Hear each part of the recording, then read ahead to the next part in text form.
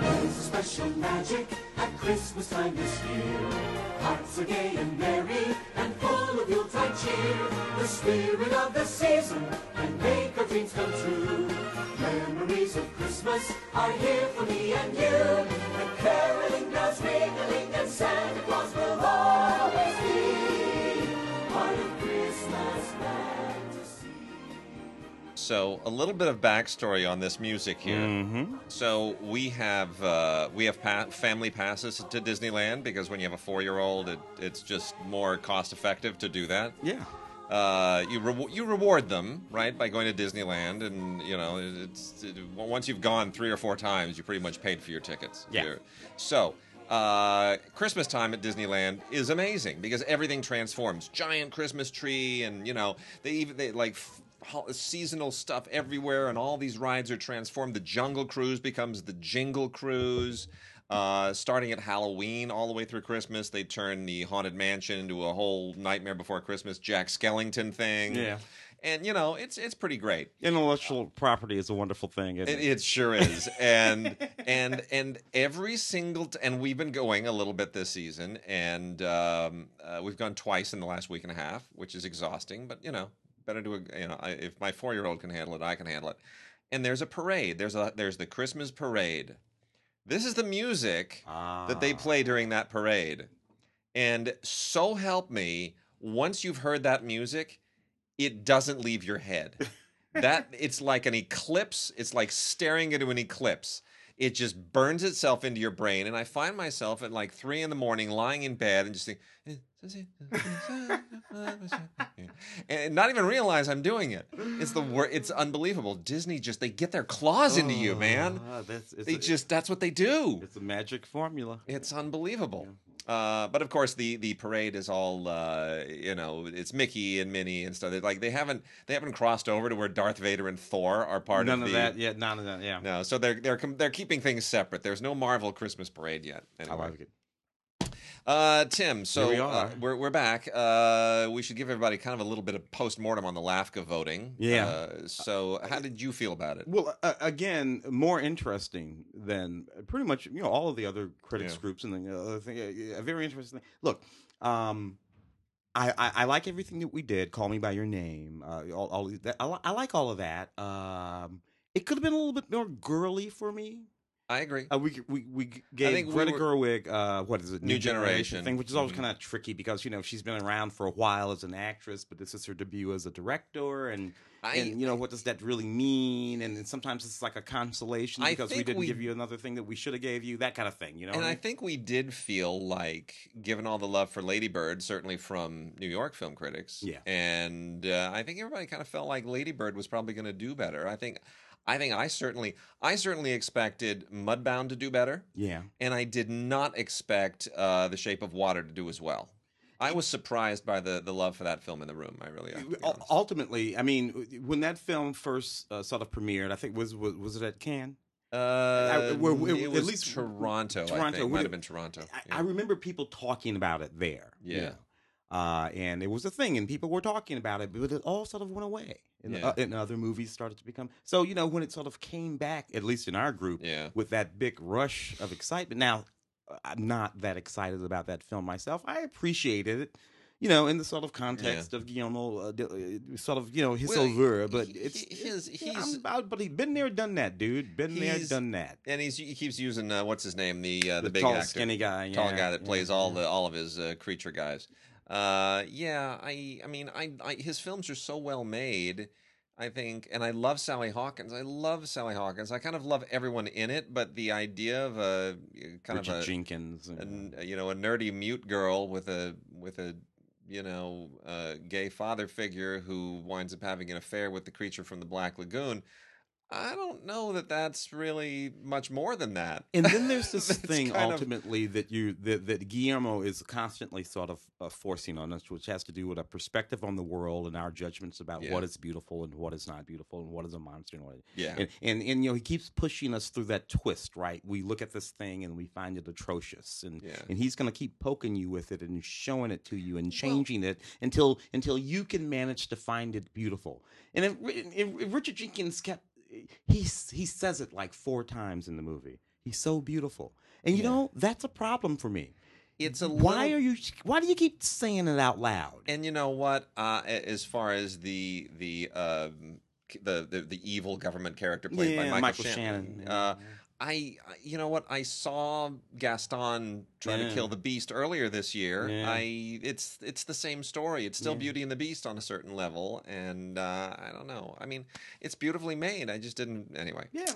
But it's you know, that we gave that a few things too, and very happy about the animated award to the breadwinner, which is speaking of, you know, girly, first ever. I mean, and very deserving too. But that thing, everything about that film, that's a movie by, you know, written, directed, and produced by women, about women, takes place in Afghanistan, Irish animator. I mean, that's animate, and it's all hand-drawn animation. Yeah. There's something really kind of wonderful about that. In the context of the day, it's almost prescient. Coco, of course, you know, the big film, the highest-grossing film in Mexico, and all of that. And you know, that would have been an interesting sort of thing. I'm not a big Pixar guy. I like my 2 or 3 Pixar movies. I deeply appreciated Coco. I appreciated its sort of its appreciation of Latin American, Mexican culture, and that engagement. And that's great, particularly again in the context of the day. Yeah. But The Breadwinner there's this simplicity about that movie that deeply, deeply moved me. A little girl pretending to be a little boy so that she can take care of her family as they roam around looking, trying to save her father. A story within the story. A couple of different styles of animation, actually, because it's a story within the story, which is a slightly different style of animation, and just beautifully done. And then it's all women. It's just all of these women. You know, it's a tough movie to watch, but it's beautiful. Well, we should, you know, I was happy with the award. I mean, you know, you never get the group never sort of follows anybody's path, but given what an uneven year it was, I thought we sort of shared the wealth pretty well. Yeah. I thought we did. You know, anyway, nobody got hurt, that's for sure. Yeah, for sure. But and you know, would I have loved to see a little bit of love go to I, Tonya and Molly's Game? Sure. Which you wrote a great piece. I was just reading your piece. Yeah, I just love that movie. Tonya. It's a great movie. It really is. In that context, it was actually a pretty good year. There were several sort of medium-sized movies. Yeah. You'll note that we're not talking about any of the big movies. No. We're not talking about The Post, not talking about Darkest Hour, we're not talking about Dunkirk, we're not talking about... It's true. Although the Academy is going to give a big boost to those. Sure. Which is, you know, I, Tonya, I think I'll do well over at the Independent Spirits. Yeah. And it's not like we weren't talking about it. Yeah. Everybody, we're all talking about it. Oh, it's it was good. all these movies are in the mix. Yeah, I mean, it's missing by a point or two here. Yeah, and there. it was amazing and we had 2 ties. Yeah, 2 ties. You know, director was a tie. So we got to work out that ensemble situation. Yeah. You know, the thinking there got super duper complicated. I thought I knew what an ensemble was. By the time we finished, I had to go look the word up. Well, we still have a lot of Christmas stuff trailing in, holiday season stuff. I'll roll through a few here. Got a couple of giveaways. I'm going to do them right at the top of the show. The Wiggles in Wiggly Wiggly Christmas. You know, I'll be honest. Ever since Death to Smoochie, I have a very hard time with a lot of these very particular kinds of kids shows because Death to Smoochie it was just so angry and bitter and cynical. It just makes me laugh at all these things. But you know, if you can, 2002 film, one of Robin Williams' best movies, and Edward Norton. Ed Norton is just so fantastic. People Anyway, didn't get that at the time, though. Yeah, I know they still don't. Yeah. Danny DeVito directed the hell out of that movie. He really did. It was just so good. That'll be a cult one for many years to come. I certainly hope. So anyway, the Wiggles though are one of those, you know, kids TV acts. And this is their Christmas DVD, and it's perfectly fine. If you want to sort of know what they're all about, go on over to thewiggles.com. Yeah, do that. And, and you'll see what you're in for before you buy it. But this is an hour of just kids songs and people in costumes and doing all that really Barney stuff. Except there's no Barney. We also have, on a much more serious note, the Christmas story itself is about Jesus, and it is from the book of Luke in the Bible. And as it happens, the people who have been doing all of these word-for-word gospel adaptations, the first one was the Gospel of John some years ago, which had a lovely score, by the way. They've done the Gospel of Luke, which, and this comes on the heel of the Gospel of Mark with the same actor. And it is word for word, which can be a little tedious, but you know what? There's some money behind it. It's not terribly done, and if you want something that just sort of, if you want to kind of give your Christmas an appropriately religious veneer, it is out there, and it is from Lionsgate. It's on DVD. It's very nicely photographed. Still, of these films, I think the Gospel of John is the one they spent the most money on, and certainly feels like the most real movie. We also have.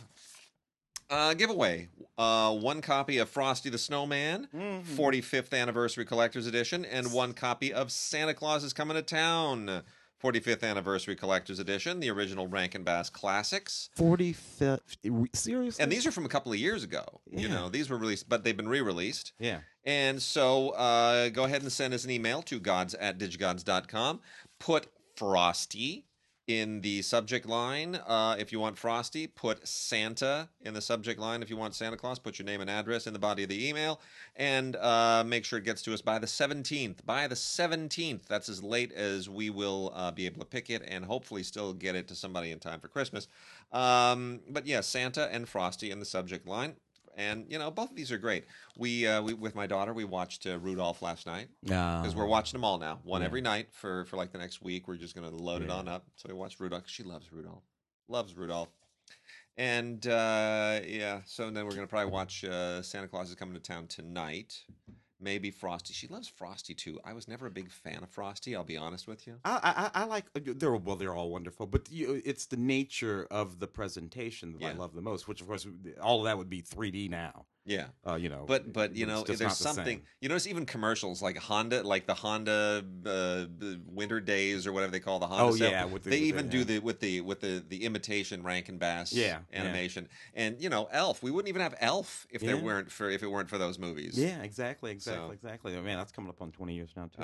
Yes, it is. It's over. It's over. Oh man. Yeah, Elf is 23 years. Maybe I think. Oh my goodness. Maybe not. Maybe it's well anyway. And then we also have 2003. We also have Ed Asner again as Santa Claus, which he has done before, and it's good. Santa Stole Our Dog. He's good. Makeup's a little bit funky, but you know what? This is absolutely innocuous, and the original songs are wonderful. Dolly Parton, John Schneider, Lee Bernstaller. This is not bad. Santa Stole Our Dog. It's kind of a silly title, but it's cute. It's look, my favorite live action Christmas movie every season is Santa Claus Conquers the Martians. Not because it's good, it's terrible, but I have great nostalgia for it. My wife will not let me show it to our daughter. Why? Because it's freaky. And it's got Martians, and it's got whammo air blasters used for alien ray guns. When she's about 12 or 13, you can kick that one in. And then we have Better Watch Out. We're giving away 2 copies of Better Watch Out. Go ahead and send us an email with the word scary in the subject line. Scary will get you enrolled to possibly be one of the 2 winners of Better Watch Out, which comes in a Blu-ray DVD combo set. And I wouldn't say this is really all that scary. It's kind of like a light.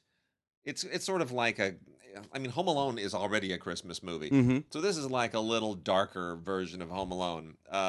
It's basically a babysitter and a couple of kids and some home intruders, come at Christmas time. It's not bad. This is from Well-Go, and it's like Scream. Like, let's say it's a cross between Scream and Home Alone with a Christmas background. Yeah, with a young actress who looks an awful lot like a young Natalie Portman. It's kind of creepy. Even, I mean, she in the movie and in the artwork. Oh wow! Right? Yeah. But in the movie, really, there's a real Natalie Portman quality to her. Yeah, like Natalie Portman from The Professional. Yes, like from that far back. Yes, yeah, very much so. So there are your Christmas titles. Probably the last Christmas titles we'll get to before Christmas. They're doing a Christmas Story live. Like Hollywood Bowl. Yes, one of the local theaters. But wow! All right, I got a few new movies. Let's knock the new ones. Yeah. From Illumination, man, the cats over there really killed it with the whole Despicable. Yeah. This is Despicable Me 3, and they slipped that Minions movie. Yeah. Because you don't have to change anything about the characters, just point them in a different direction and make them slip through it. Of course, they make them cheap. In any case, very very popular. The Despicable movies. This one gives Gru a twin brother. Gru comes back, whatever. I didn't. So Steve Carell Steve Carell's making a lot of money this season. Yeah, I just want to say that between the tennis movie, between two Flags of Our Father, Flags of Our Fathers, Despicable Me, Two Voices. Yeah, he's having a good year. Anyway, this is fantastic, packed with all kinds of stuff. On this 4K Ultra HD movie and Blu-ray, so go bananas on that. Deleted scenes, character profiles. I suppose if you're a completist, you want this in that little Minions movie too. Yeah. What the heck? You might as well, right? James Franco, High School Lover. James Franco's all over the place. This is one of the 27 movies that he made in 2017. Or at least it seems. Doesn't it seem like James Franco just never stops working? He had that period there when it was even crazier. Of course, The Disaster Artist, which is in theater. Yeah. When he was even on a daytime soap opera, I think. Right? Yeah. He wrote a book. He was on a daytime soap opera. It was kind of funny. Did a book of poetry. Yeah. Had a juggling act. Performed in Ringling Brothers Circus. Had a talk show in 3 different countries at the same time in 3 different languages. Can't keep up with the guy. I mean, I will say he just doesn't stop. It's unbelievable. So look, Disaster Artist is very funny. I don't know if it's a great film. It's very funny. He did a good job. But the thing with that movie is Tommy Wiseau is such a caricature of himself. Mm-hmm. Like, he's already engaged in self-parody. So Franco performing Tommy Wiseau, is he actually, because he got a lot of votes for that in our group. I mean, people really love that performance. But I'm kind of torn. I love the performance too, but is it a performance or is it a parody of a self-parody? Well, I suppose it depends on how you feel about Tommy Wiseau, who is engaged in an affectation of a sort. Oh, of course. But obviously, it's something that's a necessity. Yeah. Brought upon by I don't know what, because we don't know a whole lot about Tommy. Yeah. We know there was an accident. We know that he's ultimately. I think we decided he was from Poland. Yeah, he's from a town in Poland. So New Orleans via Poland. But what do you know? This is what I like about James. James dares to give it a go. Yeah, that's my favorite thing about James Franco. If you say something, hey James, let's do it. I appreciate that. James that is really true. That's the thing about him, isn't it? There is no reluctance. Yeah. He just dives in. Never consider saying no. Never, ever. Let's just do it. All right. You come out the other side of it and. It'll James, probably be garbage, but James, what do you think we should? How about doing a remake of Santa Claus Conquers the Martians? And you're Santa. I'm in. I'm doing it. Can I play Santa? Do it. Can I play Santa? Okay. Okay. Do you want to? Maybe let's get Pia Zadora. Let's get her again. Let's get her to play the mom this time. Don't put any ideas in his head, man. Oh my God. Okay. So anyway, back to it. High School Lover, James Franco. It's not bad. It's perfectly fine. I mean, it's a little bit of a throwaway. He plays a dad here, and there's an inappropriate relationship, and he does a good job. It's perfectly fine. I don't know that there's anything really spectacularly good about it. It's kind of one of those obsession thrillers, and it's a throwaway movie, but it's got James Franco. Yeah, what are you going to do? They all do. Yeah. Lost in Paris. This is Dominic Abel and Fiona Gordon in another installment of what is a series of movies, actually, in which they play the sort of same characters named Dominic and Fiona. The movies don't always follow in line. Sometimes they originally meet for the first time in each one of the movies, including in this one, Lost in Paris. This one has Fiona, who's never been to Paris. She goes to Paris to meet her auntie, who's a little myopic and a little senile, and she runs into this beggar named Dominique, and then they have all these sort of wacky adventures. It's fun in the way that most of these movies that they do are. They're sort of these performance artists. They're very, very famous in France, in Europe in general. Sort of a Tati meets Charlie Chaplin kind of thing that's going on there, and it's it's lovely and funny and a little bit over the top, and you might like it. There's not a whole lot of stuff on this. Some special features, an on-the-set interview, a video essay from critic Peter de Bruges, our Peter de Bruges. There and a few other things. It's a fun installment of a series of movies. You don't need to have seen any of the other movies to appreciate this, but what the heck. I got a couple of DVDs, not Blu-rays here. Valley of Bones, which is not a terrible Western. Westerns are making kind of a weird little mini comeback. Yeah. You notice that? Yeah. Got that Bill Pullman thing that I got to cover for Film Week next week. Ballad of Lefty. Yeah. And then Hostiles, the Scott Cooper thing. Yeah. If you count the sort of modern Westerns, or even more of them. Yeah. So we're having another Western-y moment, and this is one of those kind of modern Westerns. Valley of Bones. It is, this is trafficking in that idea that there is still, that the Western still lives sort of in our soul. And if you go to substantial parts of the country, you still sort of, we may have cars and pickups and telephones and computers, but the Western is still very much alive in this story. And what's a little weird about this is that there's kind of a paleontology dinosaur bone angle to the story, which is a little bit kind of peculiar, and you sort of wonder how that ties in with all of the thrillery aspects of it, but it eventually does. So it's not bad.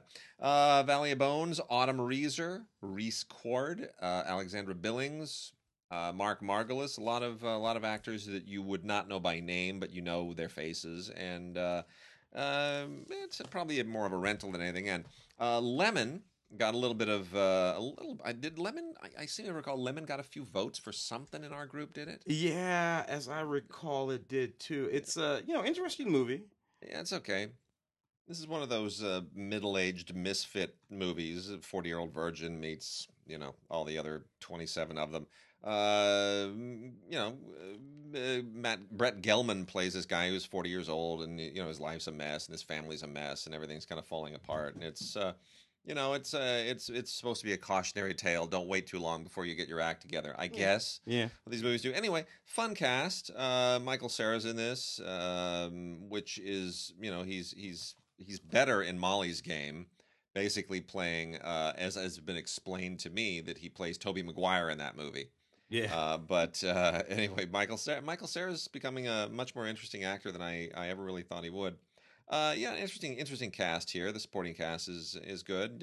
Fred Melamed, who I always really, really love. David Paymer, Megan Mullally, Jeff Garlin, Neil Long, Marla Gibbs. It's a really interesting supporting cast. Just a kind of one of those indies, one of a very particular kind of indie. But I like the fact it's called Lemon and it comes in a lemon-colored DVD case. Good marketing. Somebody made a good decision there. He's a lemon. Logan Lucky Steve. Did you watch this? Is a Soderbergh. Yes. Not top notch Soderbergh, but shaped like a Steven Soderbergh film. It is. It feels like something that Soderbergh. Once Soderbergh called up his buddies and said, "Hey, how about we make a little movie like this?" And everybody signed on. and they made it, and it's fine, but it's a minor film. Every now and again, well, when he hasn't retired from filmmaking or done some other thing, he will go and make a little film, sort of like outside of the range of the big movie. I'm a fan of that. Yeah, I am too. I used to always say that, a lot of the big directors, particularly ones of our youth, the Kasdans and the Levinsons and all those guys, they would make the Donners and Zemeckis, and the films would get bigger and bigger and bigger. Scorsese. And we used to always say, man, if they would just go back and, get $3 million and make some little movie the size of, whatever it was that they were doing 30 or 35 or 40 years ago.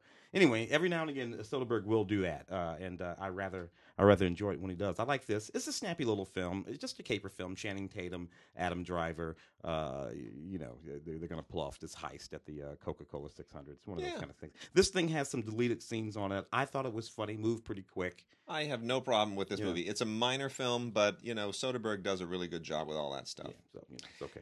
Here's a movie that has disappeared from the award season roadmap. It's a little bit too bad. I'm not sure that it really belongs in the mix, but keep an eye on this movie. It's called Rememory.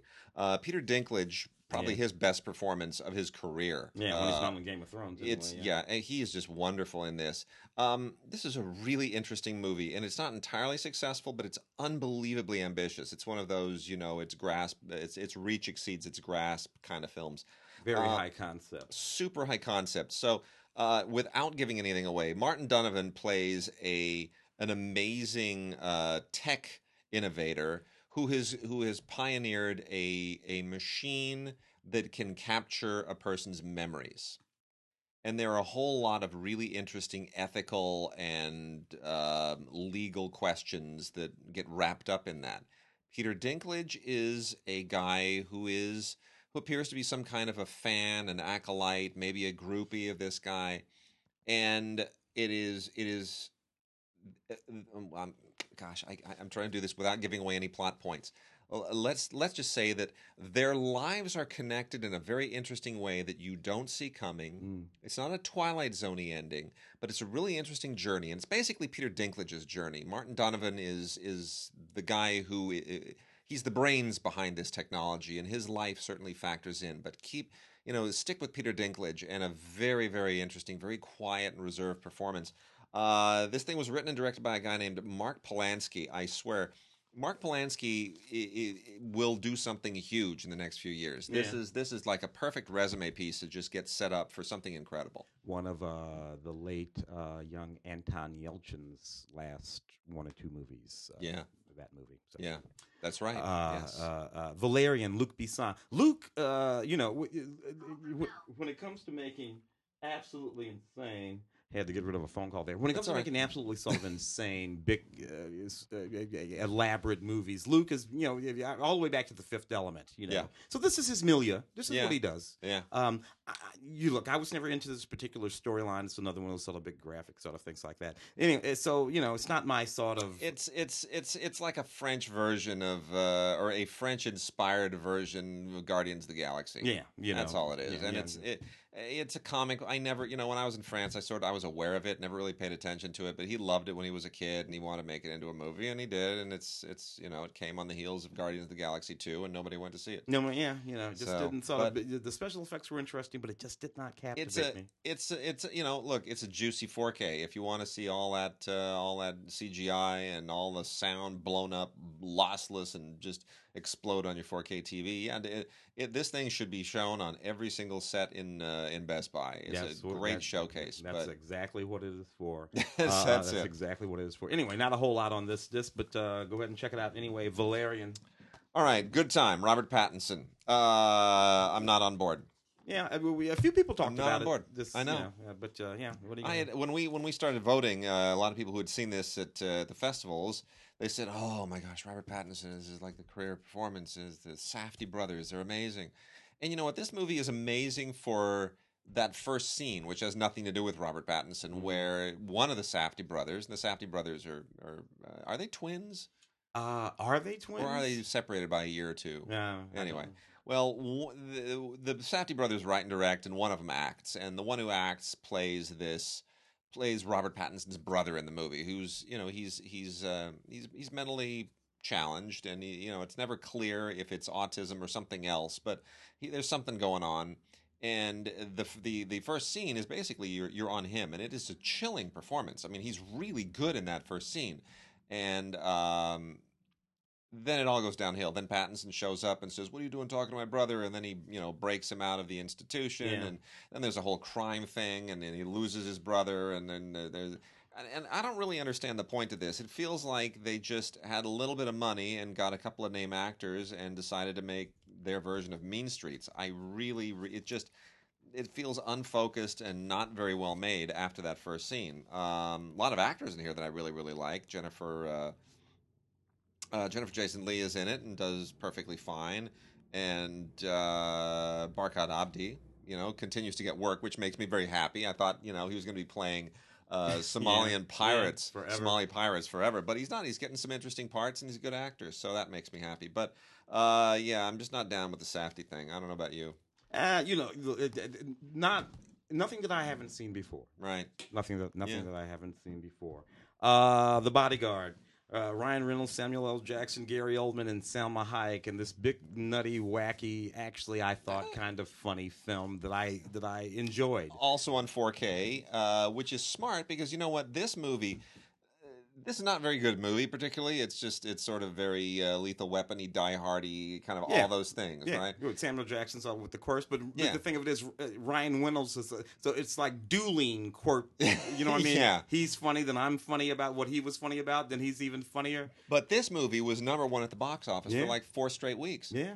Because they released it in that window. Yeah. Right? They slotted right in there. There was nothing else.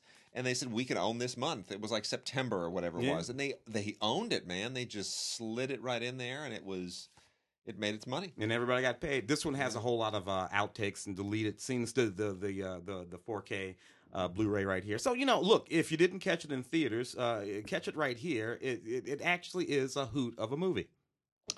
So Woodshock. Did you see Woodshock? I did not see that one. Okay, so Woodshock is supposed to be the coming of age of 2 sisters, filmmaking sisters, Kate and Laura Malevy, who basically are, they do edgy stuff, horror, and the whole thing. And this is supposed to be a big breakthrough for them with Kirsten Dunst. I don't know how much of a breakthrough it is.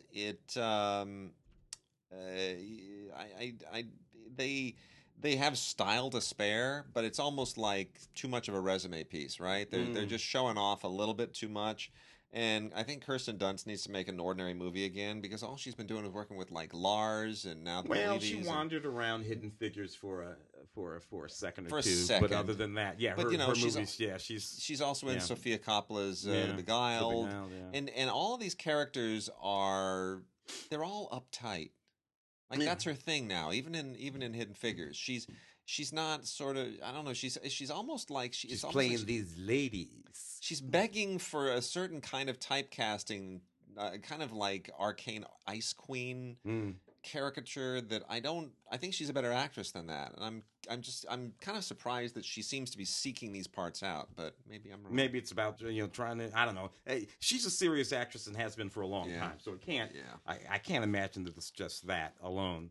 The Osiris Child, a science fiction adventure volume 1. Look, this is another one. Kellen Lutz. They've been trying to make this guy a movie star. It's not going to work. It's not going to work. It's not going to work. For a long, long time. Give him a TV show. He belongs on a television show. They keep putting a gun in his hand and sending him out there to sort of do his thing. But I don't know. I just don't think so. In any case, this is another attempt at that. Not particularly effective, I don't think. The DVD here has several special features on it, including some featurettes and some other stuff, deleted scenes, some music video. I don't know, man. Some folks are not movie stars. Some folks are television stars. I think he's one of them. Totally agree. We have the Blu-ray release of Showtime's Twin Peaks: The Return. Dougie. Now this is on Blu-ray, and they do not call this Twin Peaks: The Return on the Blu-ray. They call it Twin Peaks: A Limited Event Series. Now, this is getting very confusing because Twin Peaks fans want to know, how do we refer to this? Is this Twin Peaks Season 3? Mm-hmm. Is this Twin Peaks The Return? Mm-hmm. Or is this Twin Peaks a limited event series? I don't know. Mm. I don't think it matters. Mm. Use any of the three. It's interchangeable. It's just Twin Peaks. It's the new Twin Peaks. And there's a lot of drama that went into this. If you remember originally, this was announced, and Lynch is going to do a new season of Twin Peaks, and there was a whole thing. And then he put the kibosh on it and said, nope, it's not going to happen. They're not willing to spend enough money. And then it was off again. And it was the most brilliant thing ever because he had created an upswell of attention, a groundswell of desire, which put pressure on Showtime. And if it didn't happen, Showtime were going to be the bad guys. Right? Yeah. And that was a great move. And Showtime, they caved, and they gave him something like twice as much money to make 2 times more episodes. And the reviews were terrible. That's the thing. Except for from you and me. But I think fans loved it. And Bob Kohler, that was funny. Bob Kohler, we've made a pitch in our voting meeting that this is basically a very long movie. Sure, why not? It's very unusual. It's 17 more hours of Twin Peaks, but it's very leisurely. It's paced for Showtime. Scenes go on forever. Shots go on forever. Characters have storylines that are never resolved. It's not neat and clean, but it's weird and it's freaky, and that's all people really want out of this. And it pushes forward. It's always pushing forward. So it's not stagnant, and it gets and it's not weird and freaky for its own sake. It loops back around. You'll have a moment. It'll be a bizarre moment, and a few episodes later. That moment that seemed to be dangling out there pointlessly becomes a moment. And then of course he's constantly referring back to 27 years ago? 27 years ago? Yeah. He's constantly referring 25 back. Years ago, 25 years ago. Constantly referring back. Not just to individuals, but to plot points, moments of relevance. So I love that about this series. I love that all of it is in their heads, and they're trying to make it into a complete thing, a whole thing that makes sense. That whole pilot episode and Fire Walk with Me, and everything. It's mostly the new characters who drive this storyline, with the exception of Kyle MacLachlan. But most of what Kyle MacLachlan is playing is not Agent Cooper. He's playing Dougie, and the evil Agent Cooper, who only gets introduced basically at the end of the very last moment of the original series. And Dougie, what a bizarre, freaky concept that was. That was a lot of fun. It's a terrific show, and you get so many extras. I haven't even finished whittling my way through it. It's amazing. There are hours and hours and hours of special features here, and it's a lot of fun because my wife used to work for Lynch, so there are people that we know are all over this thing. So. And a little bit of the last moments of our good friend who passed away, Lucky. Yes. Harry Dean Stanton. And a few other folks. If you compare that, for instance, to the additional episodes of The X-Files. Yes. To me, Twin Peaks was much more satisfying. I think The X-Files, The X-Files took a bit of a beating too, actually. But did better in terms of ratings. Yep. The Twin Peaks is much more satisfying. I think they're going to kick off a new X-Files now anyway. Year 3 of Fargo with Ewan McGregor. Yes. The Parking Lot King. I got to tell you, thoroughly impressed with the way they invigorated the notion from the 1996, I think it was 96 movie, right? Took that whole notion, reconfigured it into a working, sort of sensible television program, and then able to get 3 solid seasons out of it. Right. Without repeating themselves, without wearing out the joke. I was afraid that they would just wear out the joke. I was afraid that they would just recycle the movie and think that all it needs to do is have the sensibilities of the movie.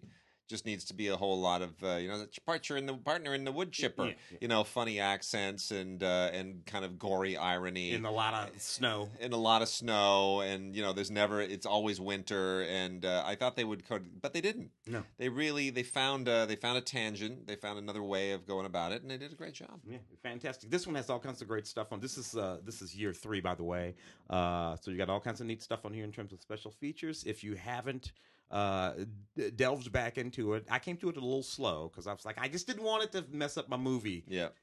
And then I caught up real quick. Fargo season 3. Yep. Simpsons season 18 on DVD. Now, just so everybody knows, there will be no more Simpsons seasons on Blu-ray. That is done. That is finished. They are not doing it, but they are releasing them on DVD. And you gotta pick your poison here. You gotta decide what you're gonna do, because it is almost certain that what they're waiting for, that Fox is realizing that people just aren't buying each individual season on Blu-ray anymore. What they're waiting for is when The Simpsons finally finishes its run. Which, who knows? That could be another 10 years, I do not think The Simpsons will outlive Dan Castellaneta, but Dan Castellaneta is still a very young man. So, in all theory, he and Julie Kavner could be doing those characters for another 20 years. Yeah, Simpsons could wind up being a show that just ran for forever. So, I think Fox wants to wait until this show has run its course, and when it's run its course, and the writing is still fairly sharp. It's not what it used to be, but it's not on fumes yet. And I think when it has run its course, then there will be one of two things, or both things, which is The Simpsons channel, 24 hours, 24/7 Simpsons all the time, and they have enough episodes to justify it. Or here, pay us $18,000 and own every episode on Blu-ray. On Blu-ray or whatever the holographic medium is. Yeah, or 4K or whatever it will be. So anyway, so season 18, there's some fun stuff here. Marge Gamer is a cute episode. So just so you know what you're getting into. If you enjoyed the series Orphan Black, the complete series here, 1, 2, 3, 4, 5 DVDs, each a 3-disc set, plus a booklet. Yeah. That's actually quite extraordinary too.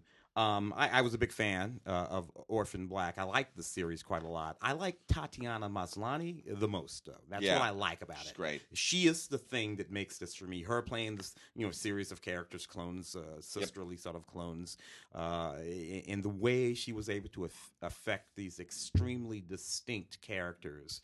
It has just been fascinating to watch over the course of the series. I kind of lost the thread on all of the sort of intrigue and spy this and scientific that and all that kind of stuff. I just didn't care. Yeah. But watching her just be these different versions of herself in scenes with herself, sometimes 2 or 3 at a time, that was always fun for me. So if you haven't seen the series, check it out. This has audio on various different of the different features. They're just all over the place, but something to listen to on every one of these things. Sharp stuff. Also from BBC, got Planet Earth Collection. Planet Earth, the original series, and Planet Earth 2. Gorgeous, gorgeous stuff on Blu-ray. The photography is just beyond beautiful. Some of the best looking stuff that's ever been on television. Narrated by the very brilliant David Attenborough. And look, I mean, you're watching this basically just because it's eye candy. That's it. These guys are, from a technical standpoint, these people are absolutely amazing. Wonderful music by George Fenton, who of course did the music for Richard Attenborough's movies. Yeah. And it's everything about this is just absolutely terrific. It's wonderful, wonderful stuff. The photography is top notch. This is what digital photography was made for. This is when we talk about film versus digital, but this is really what digital cameras can do for you. You can take them to these faraway places, not have to worry about the film stock running out, being overexposed, canisters change. It's just you can manipulate it after the fact to get the look the way that you need, that best replicates whatever the circumstances were. And the capturing of actual reality. In terms of nature, ultra realistic presentation is perfectly appropriate. Yes. When we're talking about nature photography. Yep. Not necessarily true when we're talking about narrative photography. I'm not always interested in the capturing of absolute reality. True. From movies. And it's in an interesting detail people should know is that Planet Earth was produced for Blu-ray in a slightly less ideal format. It was 1080i. It was interlaced whereas Planet Earth 2 is progressive, 1080p. So that's the devil in the details. Most people will not necessarily be able to tell the difference with the naked eye, but for real purists who might be hooking their TV and their player up to some kind of a spectroscope or digital monitoring equipment, you will notice a slight tiny difference. From the BBC, Sherlock, the Benedict Cumberbatch series. They kicked this thing off back in 2010, right? Yep. I didn't see it until a year later because I watched it on PBS here in the United States. I didn't have the BBC America, or whatever it was, you could watch it on. So I would have to wait, right? Right. So I came to it. Everybody's talking about this Sherlock. I'm pissy. I'm mad. I'm like, man, this guy. What are you talking about? I love this series. I loved its modernness. I love the way that they used graphics. I love the way that he interpreted the character. I loved Watson. I was really blown away. I don't think that there is actually a version of Sherlock Holmes to date that I don't actually like. An actor, I can't think of one where I'm like, no, they blew it. Even those stupid Guy Ritchie movies with Robert Downey Jr. in it. Yep. I like those movies. I do. I like those movies. What am I going to say? So anyway, this is Sherlock, the complete series. Martin Friedman and Benedict Cumberbatch.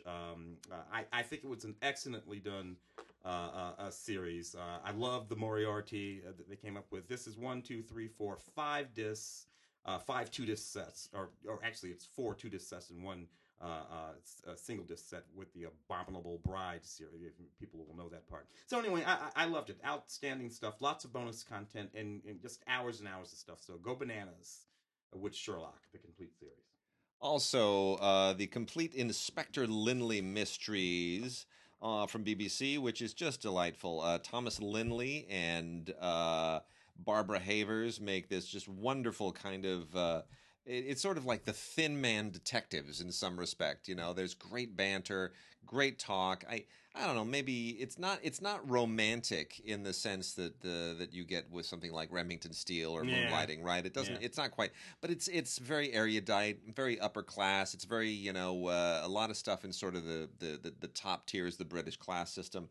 It's a good show. Really smart writing. 6 seasons in a complete box set from the BBC, plus a 45-minute bonus feature on inspecting the inspector, which is all backstory on it. This is great stuff. As a Christmas gift, I'm sure you can know somebody who loves British television, loves British mysteries. If you love them, or if they love them, the Inspector Lynley Mysteries complete series will be a welcome gift. I absolutely adored. I love that show. As time goes by, Judi Dench and Jeffrey Dahmer. It's just a beautiful, beautiful series about this older couple that's come back together. They had. I mean, this is legendary British television. Yeah. They were. They had a romance, and then he went away to war, and they had separate marriages, and years later they find each other in their twilight years and rekindle everything. What's so funny about this is that all of this series, which I think is maybe middle 90s or something. Yeah, like it's that, about mid 90s. It's all 20 years ago now. Yeah, isn't that bizarre? Isn't that just absolutely bizarre? Now this still holds up. This is seasons 1 through 9, newly remastered with some bonus features on it. And what I look at this, I'm looking at Judi Dench on the cover. I know she looks the same, right? She looks the same. I know. Positively lovely. Woman's amazing. Pick that one up. All right, moving into some classic movies. We're going to start with a Criterion release that I'm so happy about. It is not technically, it is not a Monty Python movie, but it kind of is. Terry Gilliam's Jabberwocky. Now, this is Terry Gilliam, of course, in 1977, sort of going out on his own to forge his own career as a filmmaker, based on the Lewis Carroll poem. And it's a little bit raw, but you do see the transition from Terry Gilliam, Monty Python guy, to Terry Gilliam, film auteur. You see all of that happening. This is an amazing transfer. The Criterion gloss is all over this thing, and heaps of extras here, including a brand new documentary they put together on the film. with Terry Gilliam and Michael Palin and actor Annette Badland and the producer Sandy Lieberson. Really, really terrific stuff. Gilliam and Palin do an audio commentary, which was originally recorded in 2001, and that comes back now. It's still a great audio commentary. Restored originally in 4K and then transferred to Blu-ray here. It's just wonderful. There's an audio interview with the cinematographer from 1998. This is a lot of fun. So I really highly recommend this, especially if you're a Terry Gilliam fan. You will get a lot out of it. Jabberwocky on Blu-ray from the Criterion Collection. Terry, what I always loved about Terry is in the days before CGI, Terry built things, of course, gigantic this and that. But even after CGI, Terry continued to build things for quite a while. True. Eventually, he sort of gave over to it too. Yeah. But for a long time there, Terry would still just build it. And, it's really true. Yeah. So what are you going to do? Go Johnny Go, man. Alan Freed, of course, the sort of first impresario of rock and roll, leads this sort of neat cast. It's really just an excuse to put a lot of people together. Performing Chuck Berry and the late Jackie Wilson and the Cadillacs and the Flamingos and just everybody, man. It's just the neatest thing in the world. Of course, Alan Freed himself. Directed by Paul Landry's, executive produced by Hal Roach Jr., which I always thought was kind of interesting. Anyway, it's the sort of movie that cemented rock and roll and made rock and roll a thing that would go on to last as long as it has today. Richie Valens, oh man, yeah, where are you going to see that?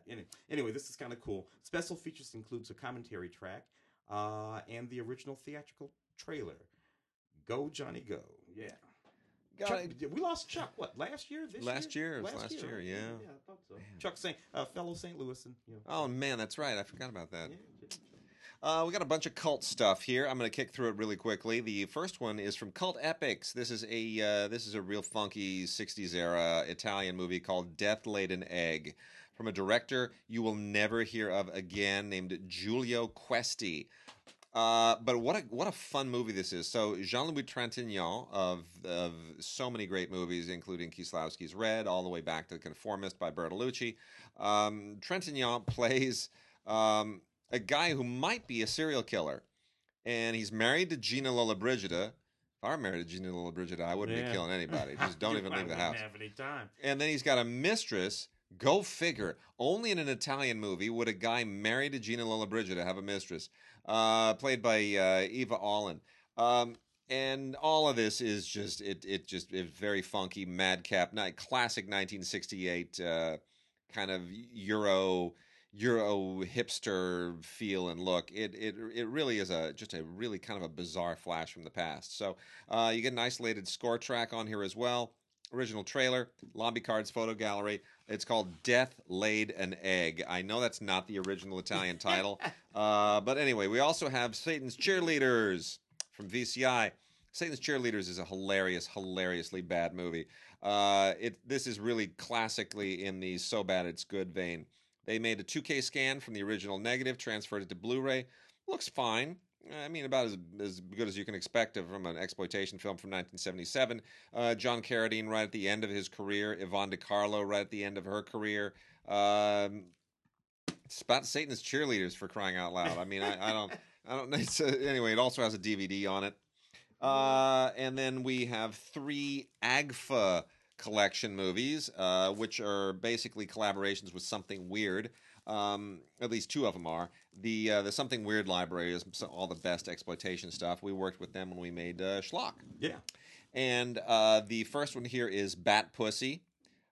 I really honestly don't know how else to describe this to you. It's just one of the... nobody knows when this movie was made. Nobody knows who made it. It's almost like a stag film, except there's a guy in a Batman outfit, and there's a lot of nudity, and it's just terrible. It's like it truly look at it seriously. Look, you see him jumping on the. You don't even want to see that. This thing is so freaking off the wall. It's unbelievable. So you also get robot love slaves in this. All of these were sort of borderline adult movies at the time, to be honest. Early 70s. You also get The Sword and the Claw, which is not a good kung fu movie, but it comes in the kung fu moment, and strangely both good and bad. It's not like like there are certain Hong Kong films from the period where you go, well, it's really badly made, but at least the fighting is really interesting and the choreography. Yeah, this is just a mess. This is 1975 and made by a director named Natuk Baitan. I believe this may have. It's definitely from the subcontinent. This is not a Hong Kong film. This is like Indian or Tamil or Sri Lankan, one of those. And I've seen some Sri Lankan kung fu movies in the past. Yeah. Bangladeshi kung fu movies, terrible. Yeah. Really bad. So this is one of those. So just so you know what you're getting into, it's a cult film, but it's not a very good cult film. The Violent Years is the last one from AGFA and Something Weird. This was written by Ed Wood and directed by William Morgan, who's not much better of a director than Ed Wood. It's really it's just a bad girl movie. Bad girls going out and being delinquents and doing all kinds of horrible crimes and sexual things. And it's an exploitation film. Classic exploitation film from 1956, the very, very beginning of the exploitation era. It includes Anatomy of a Psycho as well, 2K scan from the original print. And you know what? If you love exploitation stuff, you'll just love this. This checks off every box in the genre, and you get a really good commentary track on here with Frank Henenlotter, joined by Ed Wood biographer Rudolph Gray. It's if you like these movies, if you're an Ed Wood fan, you'll get everything that you could possibly hope for. His script is hilariously awful. It's the Violent Years. Speaking of exploitation, you got a couple more over there you want to knock off? No, hit those. Exploitation, JD's Revenge. Dude, this movie in 1976, I remember going to see this movie in theaters in 1976. I would have been, I think about 14 or 15 years old. And this would have fallen under, I suppose, the purview of black exploitation cinema. Sure, I guess. But I remember it being a very sort of dramatic and serious film that didn't strike me as the same. It's about this young black man. He's a law student. He has a wife or girlfriend, and he gets possessed by this evil spirit. Who had killed someone years ago, and it's played by Glenn Turman, young Glenn Turman, who of course had been in Cooley High, and it's just it was just this really neat movie directed by Arthur Marks. Lou Gossett Jr. was in this movie.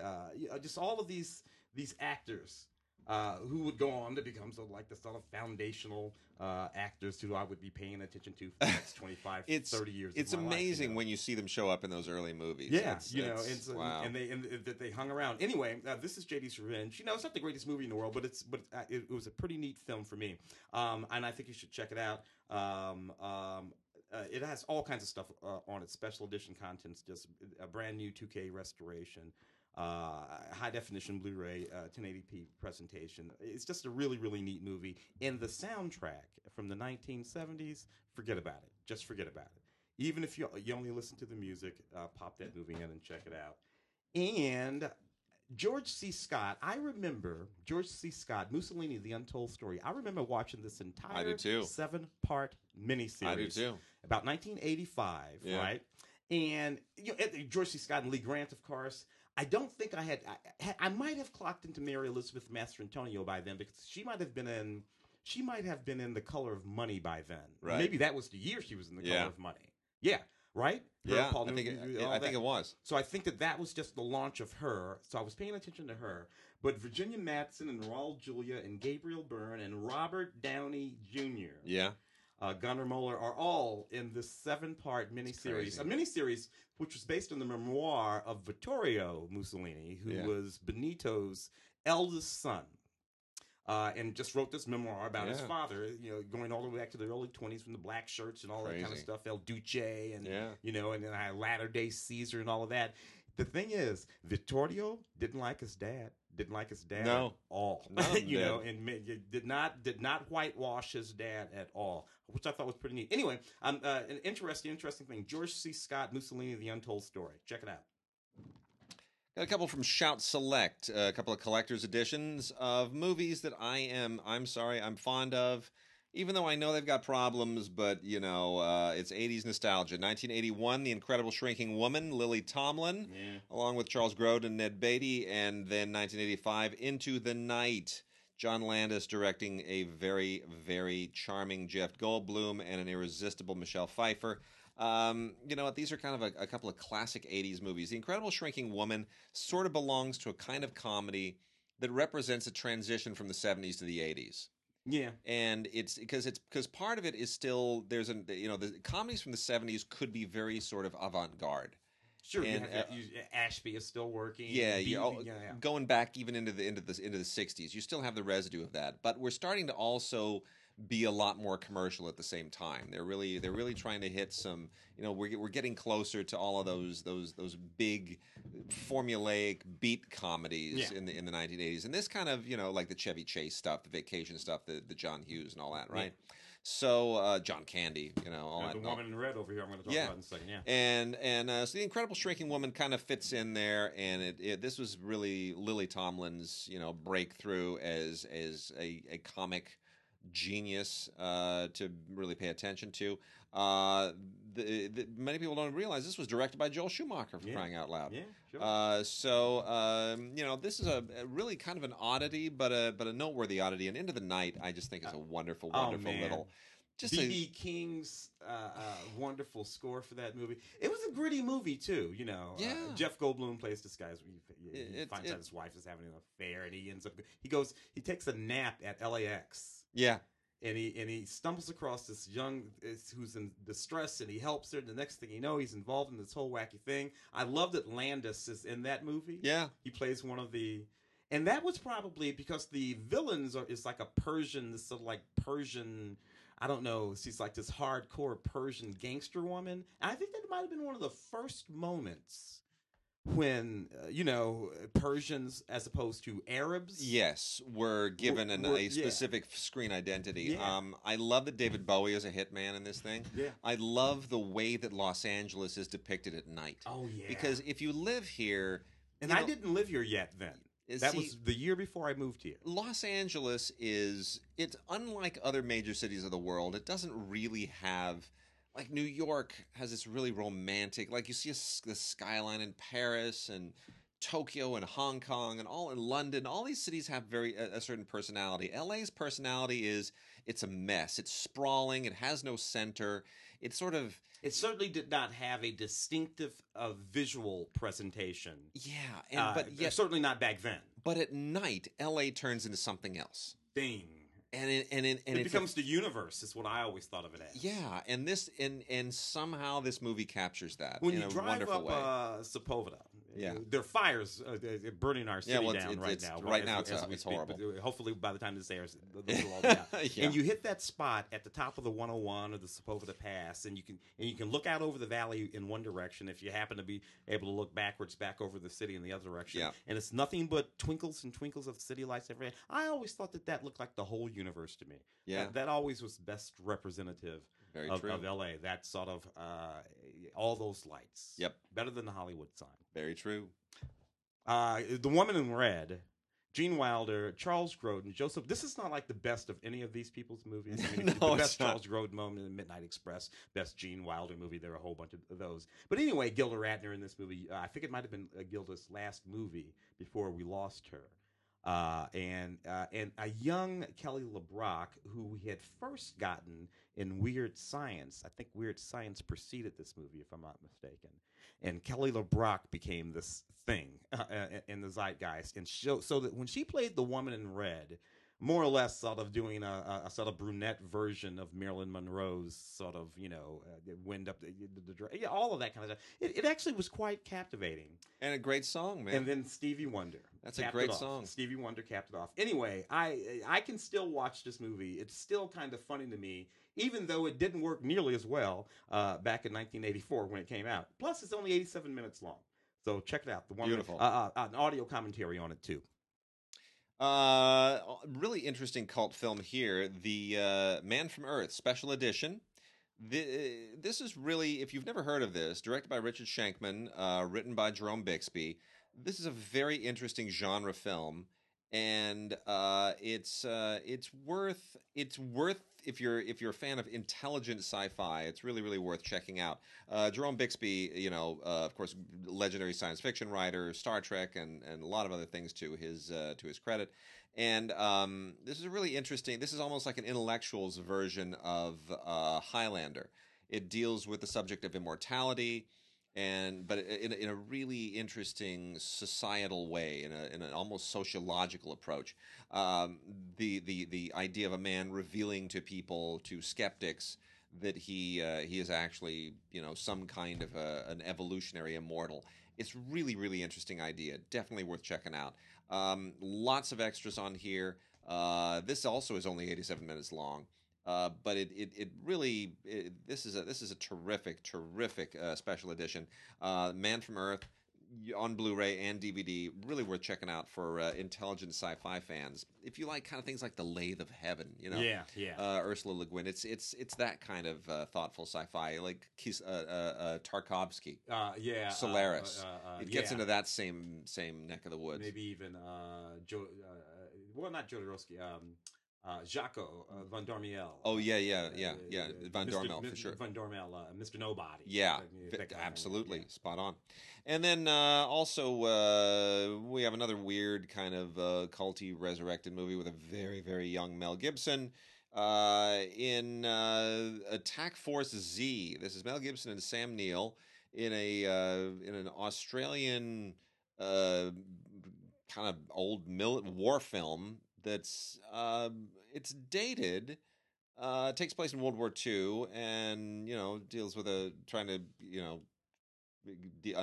Japanese occupied island, and it's kind of the usual thing.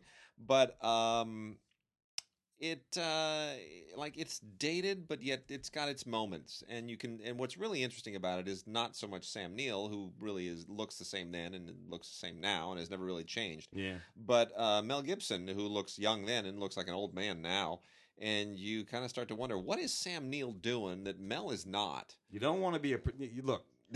It took me a long time to realize this. You don't want to be a young pretty boy. Because the differential between, that period in your life when you were a young pretty boy, however long it lasts, you're 30, 40, and where you will inevitably end up is too distant. Yeah. And will be noticed. If you start off looking fairly ordinary or maybe even not that great, John C. Reilly. Stellan Skarsgård. Who looks the same now as he did 35 years ago. All right. If you start out that way, when you're 85 years old, people will think you're great looking. You know what? 30 years ago, I thought Stellan Skarsgård was 50 years old. Yeah. Today, I think he's 40. Yeah. I have no idea how old he really is. It's I'm telling you, you don't want to be a pretty boy. Anyway, Attack Force Z. It's curiosity. It's not, I won't call it an Ozploitation movie, but it's kind of near it. Anyway, it's a decent war film, but interesting mainly for who's in it on Blu-ray. Shall I knock off a couple? Yeah, let's knock off a couple, and then we'll come close to calling it quits. I got to tell you, this adaptation of Stephen King's Misery, directed by Rob Reiner.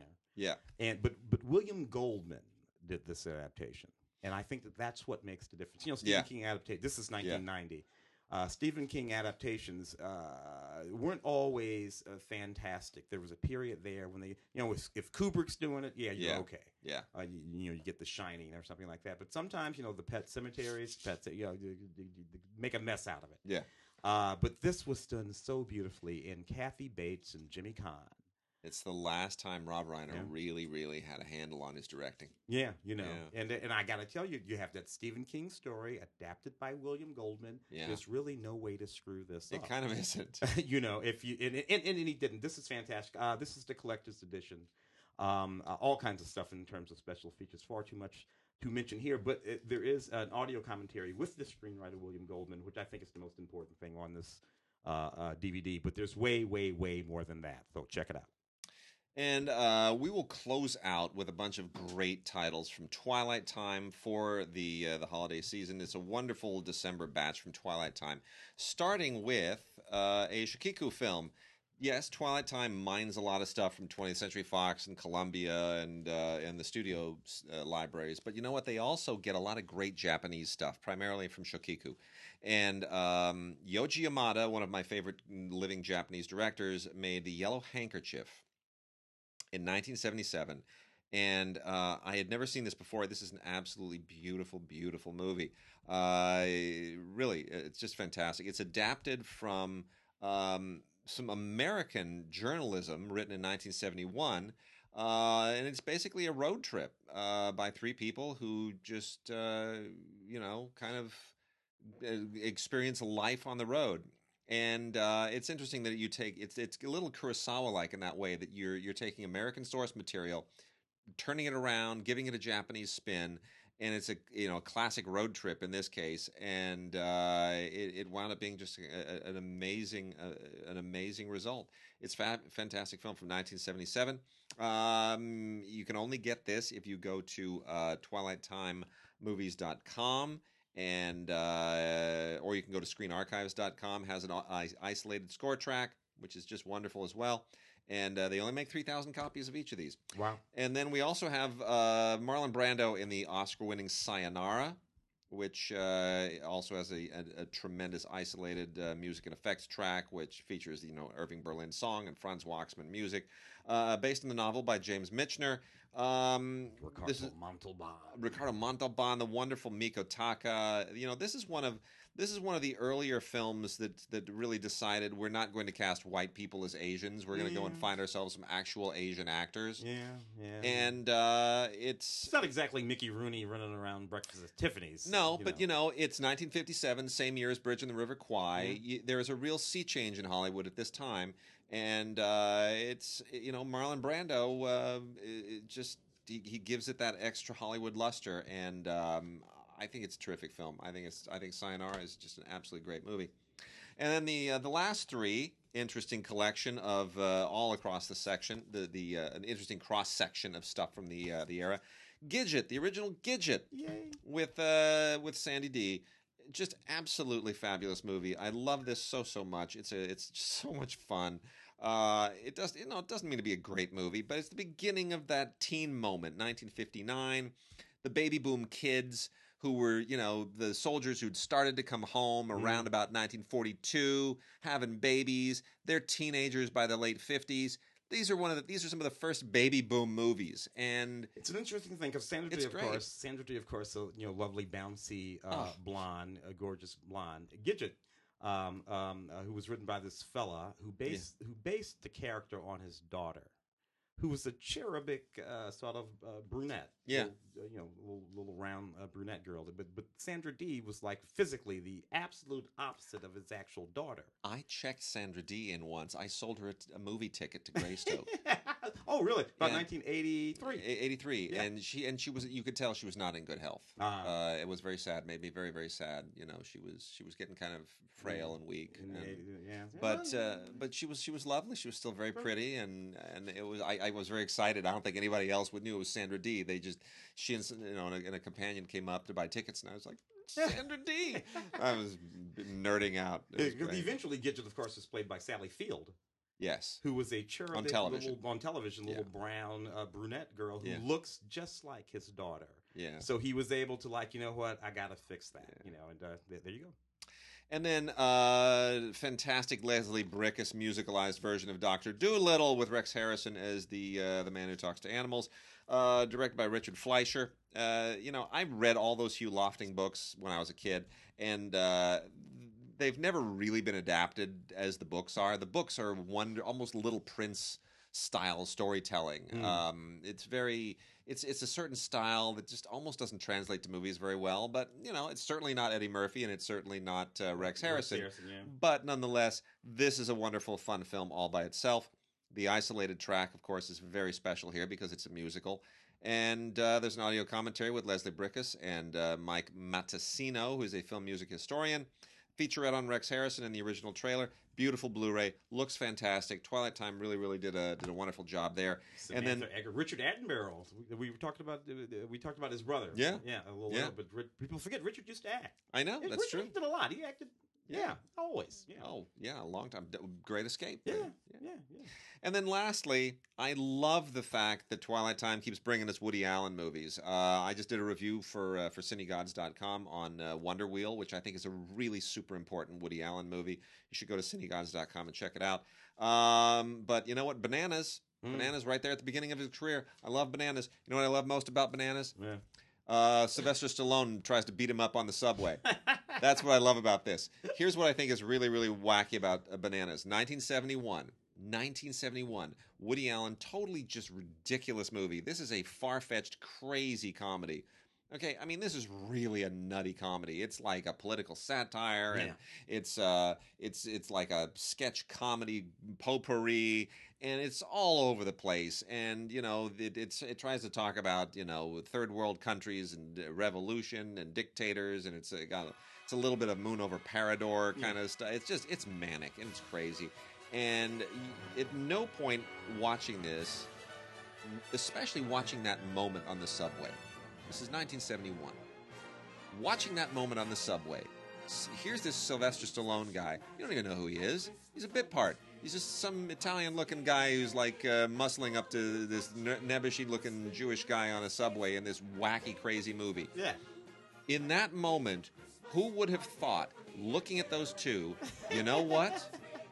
Each of them is going to write an Oscar Best Picture winner before the end of this decade. Yeah. Who would have thought? At that moment, then forget about over the course of history. Nevertheless, love it. Not who they would actually ultimately sort of become, and the grand. Love how this business turns on a dime. Love it. Bananas, classic Woody Allen. Got to check it out. Twilight Time did a great job. Also has an isolated music track for that fantastic Marvin Hamlish score. It's wonderful. All right, Tim, I think that's it for us this week. Alrighty. We will be back next week, which I believe is probably the last one before Christmas. I'm not sure we're going to have a show Christmas week, but we'll be back then probably the week after to tidy up the year, see if we got some picks on the year. It's been a lot of Blu-rays and DVDs. A lot of additional awards nominations will have been made by then. Yes. Golden Globes will be out and all that stuff. So, all right. We will see you guys next week.